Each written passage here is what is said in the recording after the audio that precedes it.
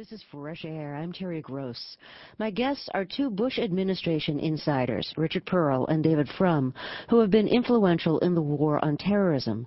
They describe themselves as hardliners. Richard Perle served as Assistant Secretary of Defense under President Reagan.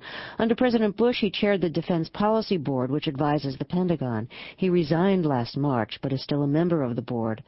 David Frum is a former special assistant to President Bush and wrote speeches for him. He came up with the first draft of the line, The Axis of Evil.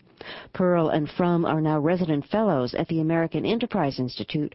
They've written a new book called An End to Evil, How to Win the War on Terror. David Frum, Richard Perle, welcome to Fresh Air. In your new book, An End to Evil, you write, we must boldly act against North Korea, Iran, Syria, Libya, and Saudi Arabia, and we don't have much time. Is it fair to say that for you, Iraq is just the beginning of the kind of military actions we need to take around the world? Not every one of those countries that poses a problem for us, a threat to us, needs to be dealt with by military means. And if we are clever about the way we use our military power, many of the others that are of concern to us will get the message, and it won't be necessary to use military power. So I think it's a mistake when we adumbrate a list like this to think that we are embarking on a series of wars.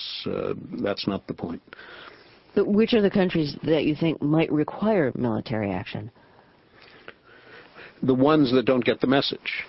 And the message is pretty clear. If you are pursuing weapons of mass destruction, supporting terrorists, harboring them, if you are hostile to the United States and wish to kill Americans, we're not going to tolerate that. And while we will try to persuade you to abandon those policies, in the end, if you're unwilling to be persuaded, you're probably going to have to face the full brunt of American military power.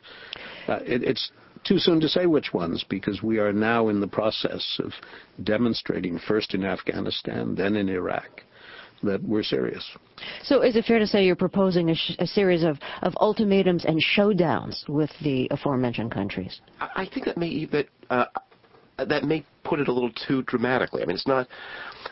In the days after September 11th, President Bush said repeatedly in front of the whole country, if you support terrorism, if you harbor terrorism, if you feed terrorists, you are a terrorist. And the Congress and the whole country rallied to that. They all endorsed that idea, that people who lent aid and comfort, who sheltered and supported terrorism, were terrorists. And these were hostile regimes, the president said.